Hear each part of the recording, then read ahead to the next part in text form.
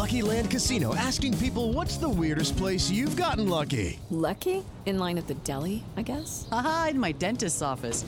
More than once, actually. Do I have to say? Yes, you do. In the car before my kids' PTA meeting. Really? Yes. Excuse me, what's the weirdest place you've gotten lucky? I never win and tell. Well, there you have it. You can get lucky anywhere, playing at LuckyLandSlots.com. Play for free right now. Are you feeling lucky? No purchase necessary. Void where prohibited by law. 18 plus. Terms and conditions apply. See website for details.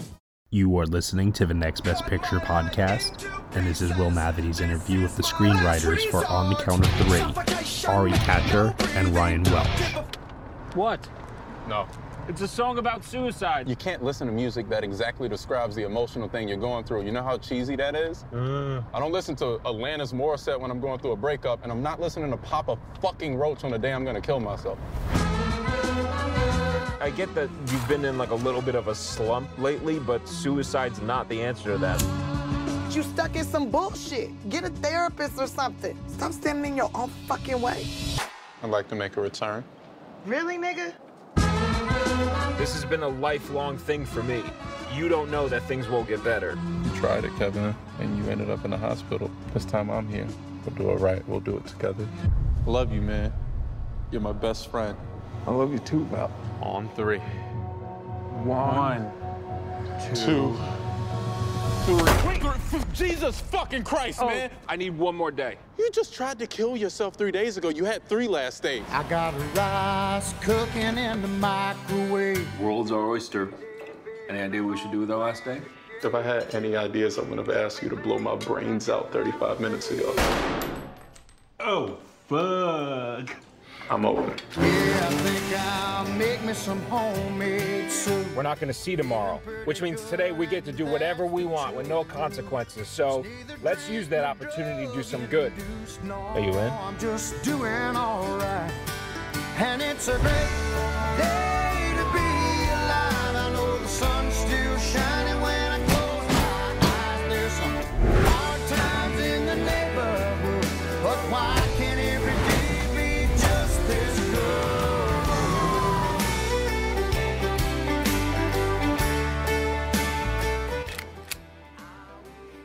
It's been a hell of a run, my nigga. Song's over, but the melody lingers on. Dude, what the fuck are you doing? What? I just said our last words. Why are you trying to one-up me? You did one, I want to do one. It's been a hell of a run, my nigga. Let's just end on that. I didn't know the last word I was gonna hear was gonna be the N-word. Let's just fucking count it down, okay? All right. Okay. On three. On three. All right. So, both of you, this is a fun one. I guess first and foremost, how did you even begin to come up with this concept? I think we both really wanted to write a movie about male friendship. We wanted to capture something that felt specific to us and the way that we communicate with each other. And that was the start of it. I mean, I think it just felt like the thing that we knew how to capture. It was like the thing that we knew. And I think that was the beginning of it. I think probably both of us were in a little bit dark of places, but yeah.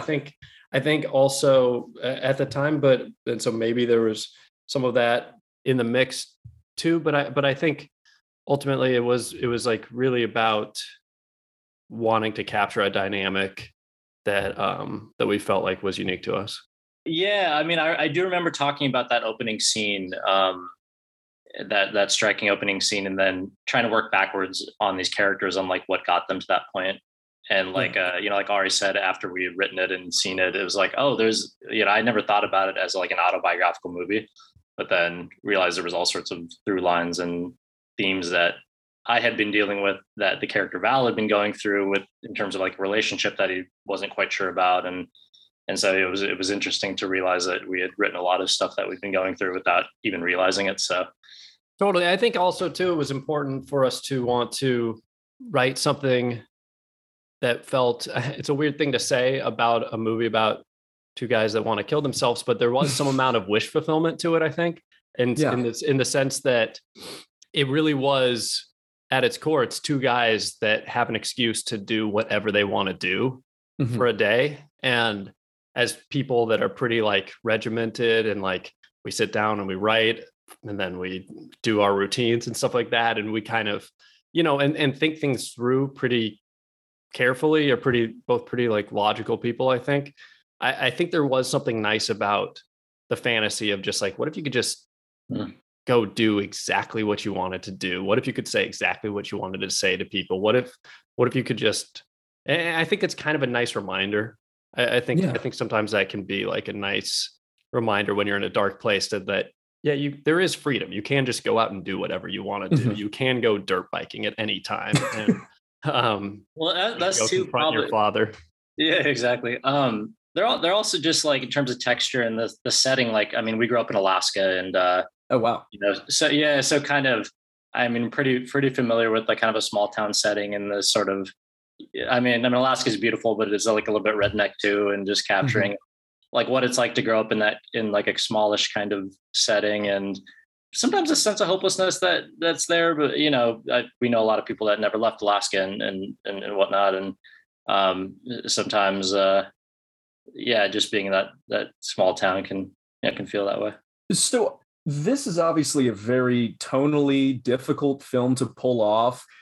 Was there ever a time when it was more explicitly one way or the other, either more just out and out comedy or more just somber drama? I would say one than the other. I would say the concept starts off as, and I think this is kind of true to a lot of things that we've written even since then.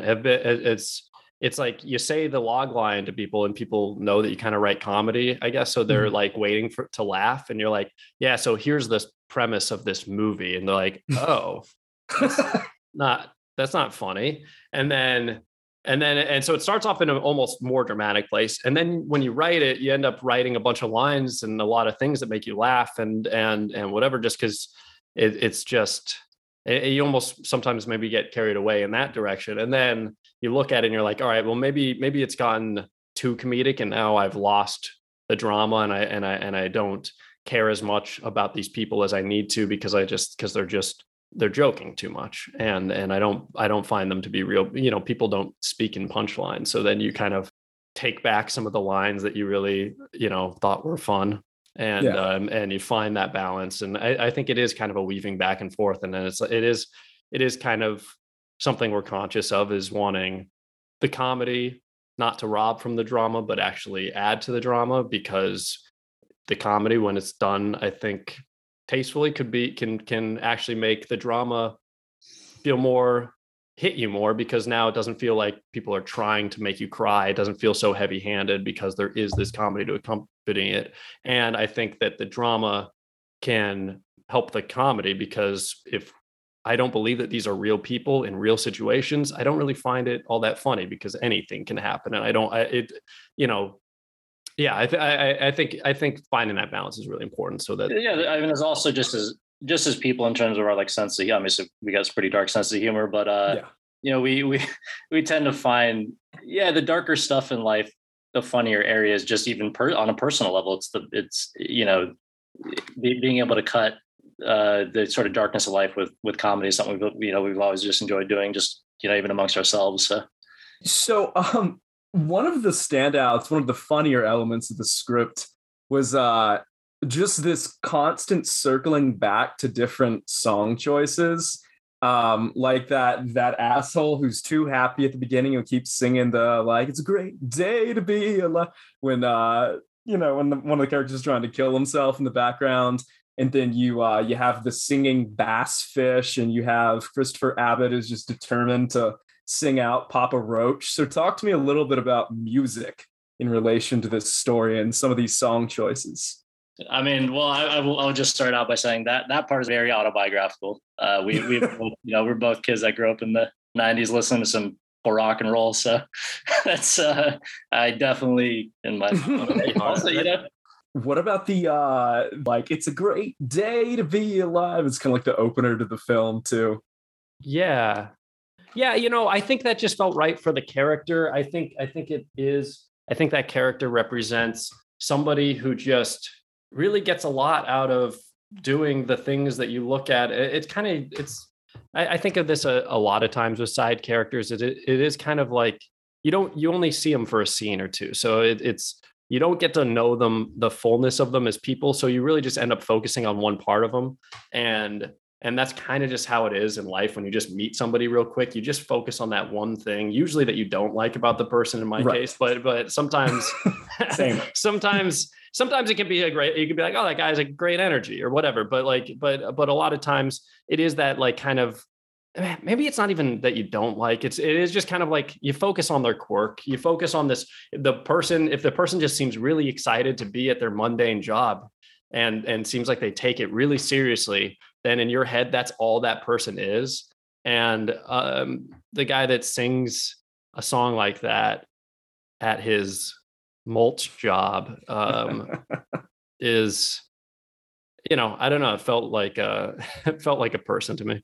It felt like my judgment of a person, or what I felt like the fullness of a person is, even though I'm sure that's not the fullness of that person, but it felt right for that character, I guess. Also, isn't fully satirical. Like, he does seem like a nice guy, and you almost do kind of want the happiness that guy seems to have. Shoveling dirt. There's something, something admirable about it almost. More so than the vet who ran Christopher Abbott over with his car, at least. That's a fun character there. Hello, it is Ryan, and I was on a flight the other day playing one of my favorite social spin slot games on ChumbaCasino.com. I looked over at the person sitting next to me, and you know what they were doing? They were also playing Chumba Casino. Coincidence? I think not. Everybody's loving having fun with it. Chumba Casino is home to hundreds of casino-style games that you can play for free anytime, anywhere, even at 30,000 feet. So sign up now at ChumbaCasino.com to claim your free welcome bonus. That's ChumbaCasino.com and live the Chumba life. No purchase necessary. VGW. Void where prohibited by law. See terms and conditions. 18+. Greetings from Evergreen Podcasts. We're rolling out a listener survey, and we want to hear from you. The information in the survey will help us gather statistics and in turn make our shows more appealing to advertisers. I know most people don't like ads, but this is one of the only ways our shows make money and help keep their lights on. We promise it will only take a few minutes, but the impact on our podcasts will be tremendous. As a token of our appreciation, we'll randomly select one lucky participant each month to win an exclusive merchandise package from Evergreen Podcasts. Head to evergreenpodcast.com/listenersurvey to help a show and possibly get some free stuff for doing so. We can't thank you enough for the support. Now back to the show. Tell me about writing the Henry Winkler character. That's a bit, everything about that character and kind of how his story and his relationship with both of them pans out is interesting. That's a pretty an already heavy movie. That's a pretty additionally heavy area to go into. So, well, one thing that we talk about for villains in movies a lot is just wanting to make sure that they have something to say. That's the most important thing for us. I feel like we've seen it a lot where there is like a bad guy and all they are is bad, and that's their whole thing. Maybe they have like an eye patch or like a scar on their face. It's like, and that's their entire thing, is just evilness. And so the main thing we talked about with him was just what is his outlook on life? Does he have a point of view? Does he have something to add as far as perspective on mental health or depression? Yeah, I mean, there's the fun irony that he gives, actually, I think, sound advice to a child, right. Is a fun thing to play with, because he probably is a smart guy. He probably went to, obviously he went to school and seems to be good with children in some sense, and obviously terrible with children in another sense. So, yeah. So it was important to us that he had a perspective about happiness and about, what ended up being in it was just about how people that have to try harder to find happiness sometimes can, because of that extra effort that they have to put in, they actually can end up being really important and meaningful to a lot of people. So, I think that's a valid perspective. And it was just important to us that if he's going to be the villain of the movie, that he also has something to say. The film has a lot to say about guns and the kind of illusion of power they can get, and also just the debate on gun control in general. Tell me a little bit about that, because it comes up a lot in the film, obviously. No, totally. And I think, like Ryan said, we grew up in Alaska. So it's like we grew up around it's just a lot of people with firearms. And there it is, there's that I think everything that's said in the movie is at least somewhat true. Maybe some truths are more important than other truths, but there is different perspectives on guns, and they all are kind of true. They are, yes, you hold them in your hand and it can make you feel like a big man, like you can do anything because you have this piece of steel that if you move an inch, it can change everything. And you just point in somebody's direction and all of a sudden they like are scared of you, which it's like such an easy cheat to have that kind of power. But also you point it and shoot at something, and I've done target practice, and there is something about where it's like really it perks you up. It is kind of exciting. And when Chris fires it and gets a burst of energy, like I think that is also a true it is a quick source of adrenaline. Yeah, I mean, we talk a lot about like movies asking questions and not giving the answers. I don't think we like ever intended to make some big political statement about guns and stuff. Obviously, the fun is the irony of like a character that has been anti-gun and been very vocal about that, then suddenly, like having a gun on his last day and kind of experiencing that. So it is more like the character-based irony of like his perspective, and watching him have to like wrestle with that. It was kind of fun to play with. So. I did love him repeatedly like being like this stereotypical like surface level white progressive right throughout, between that as gun control, and then like also when he's drunk at the end trying to ask generally ask about race. We're about out of time, but I was curious, what do you see? I mean, we kind of saw an idea of the epilogue of that film, but is he ever getting out of prison? Does he have eventually a happy life ahead of him, you think, in your mind? I would like to think so. Yeah. Seems nice. Yeah. I'm hoping so. That's what I wanted to believe. So yeah, that seems really, I watched it. I hadn't seen it in a long time, but I watched it last night with an audience for the first time. And I definitely felt that while watching it, where I was like, it hit me where I was like, oh, I don't want anybody to die. And I did want him, I guess spoiler alert, but I did want him to not be in jail for it. I felt something for those characters, and I felt like I wanted good things for them. I mean, it seems like, you do like the legal math on what he actually did. And it seems like he'll be okay, as long as he's on, his best behavior. And I mean, in general, it seems like he finds a happiness, and obviously the irony that he's in jail is apparent, but yeah. All right, guys. Well, this is a wild ride of a film, very unique. Can't wait to see what you both do next. But thank you so much for your time. Will, thank you so much. Yeah, absolutely. Hey, man, thanks a lot, Will. Appreciate it. Of course. Hey, everyone. Thank you so much for listening to Will Mavity's interview with the screenwriters for On the Count of Three, Ari Katcher and Ryan Welch, here on the Next Best Picture podcast. On the Count of Three is playing in select theaters and available on digital on May 13th from Annapurna Pictures and Orion Pictures. You have been listening to the Next Best Picture podcast. We are proud to be part of the Evergreen Podcast Network, and you can subscribe to us anywhere where you subscribe to podcasts. Be sure to leave us a review on Apple Podcasts and let us know what you think of the show. We really appreciate your feedback and your support, which you can also lend on over at Patreon.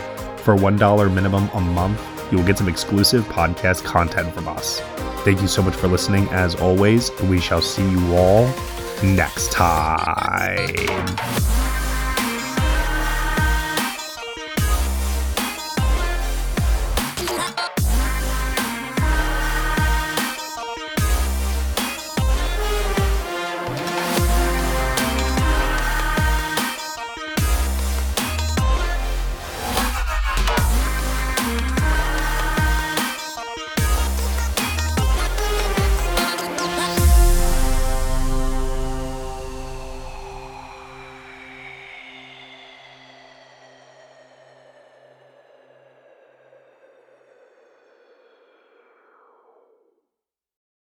Hey guys, it is Ryan. I'm not sure if you know this about me, but I'm a bit of a fun fanatic when I can. I like to work, but I like fun too. It's a thing. And now the truth is out there. I can tell you about my favorite place to have fun. Chumba Casino. They have hundreds of social casino style games to choose from with new games released each week. You can play for free anytime, anywhere. And each day brings a new chance to collect daily bonuses. So join me in the fun. Sign up now at ChumbaCasino.com. No purchase necessary. VGW Group. Void where prohibited by law. See terms and conditions. 18+.